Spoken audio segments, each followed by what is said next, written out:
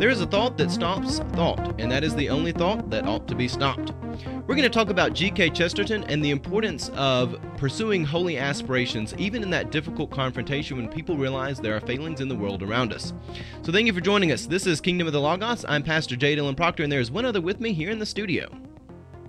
Hello. Brother John, would you mind introducing yourself and going ahead and opening us up in prayer? Okay, my name is John Mills, and I am glad to be here with you today. Let's bow our heads for prayer. Dear Heavenly Father, we do thank you for this day you've given us. We thank you for this opportunity to come together and discuss these issues, to learn from you and from your word, and to become more like you. And we give you praise in your name. Amen. Amen. So, Brother John, you gave a great lesson this week on Ezra, and there was one particular scripture in Ezra chapter 9 which really illuminates the conflict that happens between holy aspirations and the immorality of sin. Oftentimes within modern Christianity, we have shied away from the conversation that sin really does have real consequences, and we've put such a high commodity on avoiding confrontation that we have forgotten that there is a natural confrontation that happens between the aspirations of holiness and the immorality of sin and the consequences that it has on the world around us. So today I want us to look at some GK Chesterton quotes that I'm going to have you respond to, but I want us to begin by looking at that scripture in Ezra chapter 9 verse 6, where Ezra says, "Oh my God, I am too ashamed and embarrassed to lift my face to you. My God, for our iniquities have risen higher than our heads, and our guilt has mounted up to the heavens." And again, that's Ezra 9:6. And in that, Ezra is saying that he is ashamed that he and his brothers and sisters, their culture there with the people of God, they have failed to live up to the great standards of holiness. And in this state of lapse, there is a confrontation that one must acknowledge. And it's this confrontation between the aspirations of holiness and the immorality of sin, because the two can't exist together. They really are in conflict with one another, and one must choose, for you can only serve one master. John, how important is it for us to recognize at the church this truth that there is a confrontation of sin that we must acknowledge and we must deal with? Yeah, I think it's one of the most important things we realize, the idea that sin and holiness do not go together. And, we don't like to emphasize that much, I think, because sometimes we get the idea, well, if we talk about sin too much, it makes us self-righteous and avoiding sin. The idea is that our holiness comes from God. And so it's not something that's we're praising ourselves for when we say we are holy. But if we're going to be a holy people, we have to be, totally separate from sin. The idea behind sin is that we're keeping control and we're deciding what's right and what's wrong and what's good and what's bad. And that's the opposite of holiness. Sure. Well, let's talk about G.K. Chesterton and about our current culture, because it's very clear that in our current culture, there are a lot of people that both deny sin and they deny the implications of sin. There are songs, there are whole works of art out there that basically just celebrate debauchery and they deny sin. Now, G.K. Chesterton, in his book Orthodoxy, he was writing on this topic, and I've paraphrased one of his paragraphs here saying, "Some have a strange take on the virtue of charity. Specifically, they think that it can be charitable to release people from judgment by telling them that there are no sins to forgive. This is the strange idea that one can make it easier to forgive sins by simply saying there are no sins at all." What are your thoughts on that, John? Yeah, we see that in our society very, very strongly with this idea, that the greatest virtue is tolerance, which is letting everything go, and never condemning anything. And so it is really a strange idea when you look at it. Yeah, and to the point of tolerance, if you assert tolerance as the highest virtue, you are going to be tolerating evil. And that's simply because you cannot serve two masters, and evil is always going to take advantage. It's going to be very much like the book of Daniel chapter 6, where King Darius, he sees that the law is being abused to really execute Daniel is the attempt that's being made. But if you tolerate everything, you will be tolerating evil. That's just something you cannot escape. Yeah, when you stop to really think about it, I mean, you get into this contradiction because, at its core, tolerance of everything. Well, are you going to be tolerant of intolerance? Yes. And that doesn't even make sense. No, it doesn't.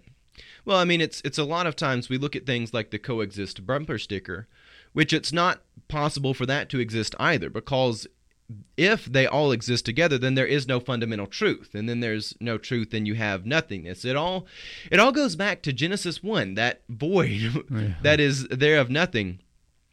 But let's get to a couple more of these GK Chesterton quotes. GK Chesterton, and he's writing this, 100 years ago. He says, "We are on the road to producing a race of men that are too mentally modest to believe in the multiplication table. We are in danger of seeing philosophers who doubt the law of gravity as being a mere fancy of other men. The scoffers of old time, they were too proud to be convinced of anything. But these today are too humble to be convinced." And really what he's asserting there is that in the old times, people, they had their firm convictions and they didn't want to go along with anything that would challenge those convictions. But today, and this is him writing 100 years ago, but he saw where things are going, people were so ashamed and repulsed by having the truth, by having firm convictions, that they didn't want to be convinced of everything. Just everything is wishy-washy, tolerate everything, even though that is a impossible standard. And again, like you said, if you think about it for 5 seconds, it makes no sense. But you don't think about anything for 5 seconds. You just kind of have this perpetual state of false humility where you don't permit anything. What are your thoughts on this? Was Chesterton a prophet, or where do you think this is going and applying today? Well, yeah, he certainly hit our culture today, and the idea, it's a very false modesty.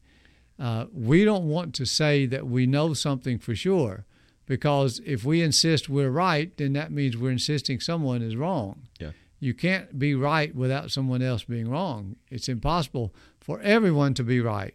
Yeah. And so, we get this idea that I'm just going to be a good guy and go along with everybody and not insist. But that leaves you just completely at sea, really, with no idea of what you're saying or what to hold on to. Yeah, and this creates a void of meaning as well. We have the platitude thrown around that everything happens for a reason. Well, if that were the case, then nothing would really have any meaning or substance at all. That's kind of how I take that. Do you have any thoughts? Is that the same logic we see going on here? Yeah, it sure is. Sure is. Let's go on to the next G.K. Chesterton quote here. He says, "The modern critics of religious authority and religion are like men who should attack the police without ever having heard of burglars." What are your thoughts on that? Well, that fits right in with, what's been going on today with, these calls to defund the police and things like this. We've got problems with police. I know that. But, you cannot just get rid of police with the idea that everyone's going to obey the law, because we know that's simply not true. Yeah, and I think that also takes us to the point where we have to realize that if the church wants to be the church and not just be a different social club that just wears the branding of the church, we have to give a different message than the world. Because if movements or things are originating out of people who do not serve God first, it is always going to go in a sinful direction. Regardless of what intentions or regardless of whether or not there's a real issue that people are trying to address, there is a need for us to value God's law and God's instruction, because these pieces of wisdom, they have heard of burglars. The wisdom in scriptures of old, they have heard of these problems, and they're giving us guidance on how to navigate these waters. But many in our modern day and age, and another quote from Chesterton in the same chapter, is he says, "Those who criticize religion, they act as if religion never had any reason to it at all. It's not just that they're wanting to assert that there's no reason in it to it today, though they may start there. But they ultimately want to move in a direction that says there was never any reason in this at all, there was never any value in it at all, and it should be rejected in total so we can have what we want, our new vision of the future." And history tells us that is always bad. That's always a destructive outcome. I don't know if you have any thoughts on that, or you want us to go ahead to the next quote. Well, the idea, if we know what is right as a church, we have an obligation to speak that out. Yeah. we are not doing anyone any favors by saying we know the truth, but we're not going to insist upon it. Yeah. We're going to let you believe whatever you want. Sure. Yeah, absolutely. The next quote I want us to look at says, "The peril that is affecting the human intellect is that it is free to destroy itself. Just as one generation could prevent the very existence of any future or next generation by entering into a monastery or jumping into the sea without having any children, so one set of thinkers can in some degree prevent future thinking by teaching the next generation that there is no validity in any thought at all. It is idle to always be talking of the alternative of faith and reason, because reason itself is a matter of faith." So I'll let you respond to that, and then there's an addendum to that quote I'll add later. But yeah, well, I mean, it's certainly true that, what we espouse, what we teach to the next generation has a big effect, on their thinking, with the idea that, some things won't even enter into their heads if we haven't taught it to them, if we haven't passed it on. Yeah. And I don't think we're often aware of how much the worldview that we have, how much it limits really how we think of things. Oh yeah, our worldview is a larger indicator of how we will navigate the world than are our intentions, and that's just unmistakably true. And the addendum to that quote that I want to add there is the title of this episode. It says, "There is a thought that stops thought, and that is the only thought that ought to be stopped."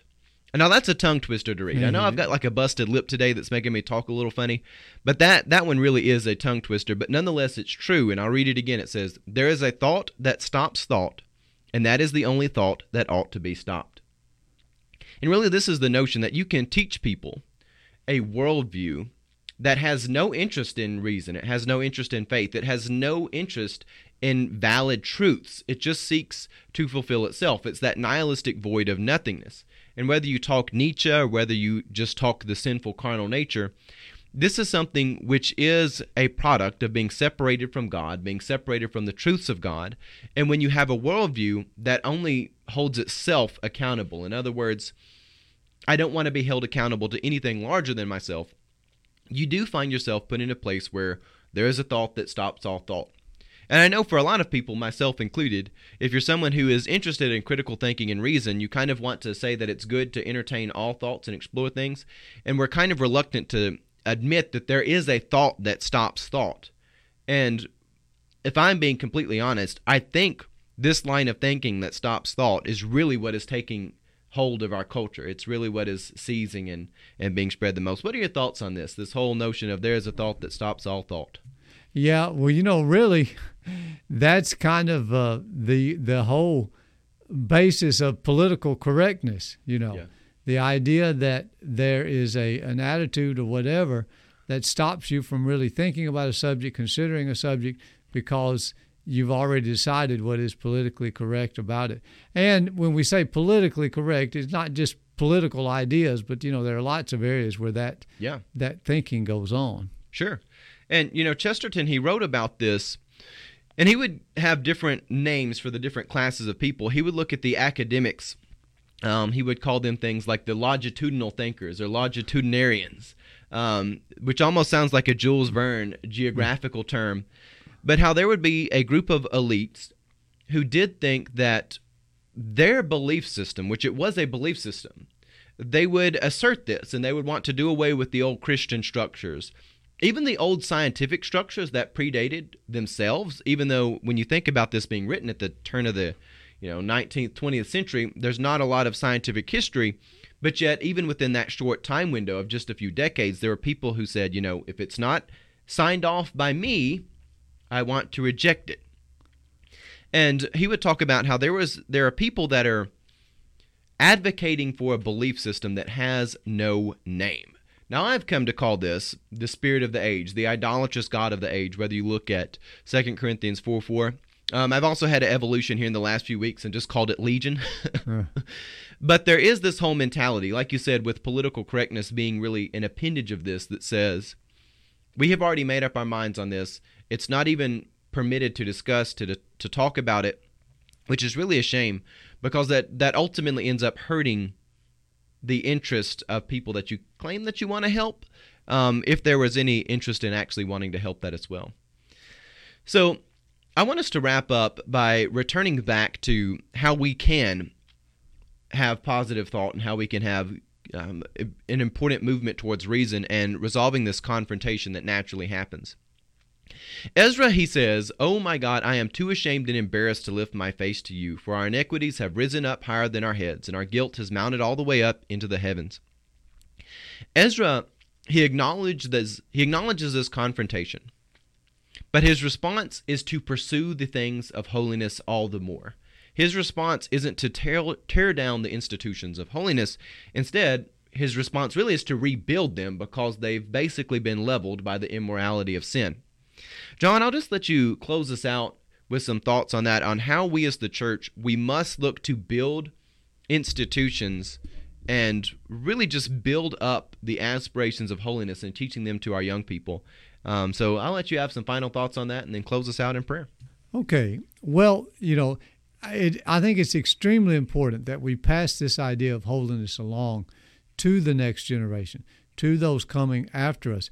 We kind of assume that they will just, kind of catch it through osmosis or whatever. But with the idea of sin and with the idea that, sin is not really that important, it actually downgrades our view of holiness. If sin is not that important, then God's salvation is not really that important. Yep. And holiness is not really that important. And therefore, God, who is holy, is not really that important. And so we can see how it trivializes all of this. Mm-hmm. And so to excuse or to trivialize sin is the basis, the beginning point, where we just reject all of this. And, we're paying lip service to the idea of holiness, but we're not really pursuing it with what it means. So, yeah, I think it's very important. Certainly. Okay, let's end with a word of prayer. Dear Heavenly Father, we do thank you for your salvation, for your holiness, for your wisdom, for your Spirit, Lord, that brings all of this to us. And we just ask that we would be capable servants of you, and that you would give us wisdom to combat some of these heresies and teachings that we see in our world. In your name, amen.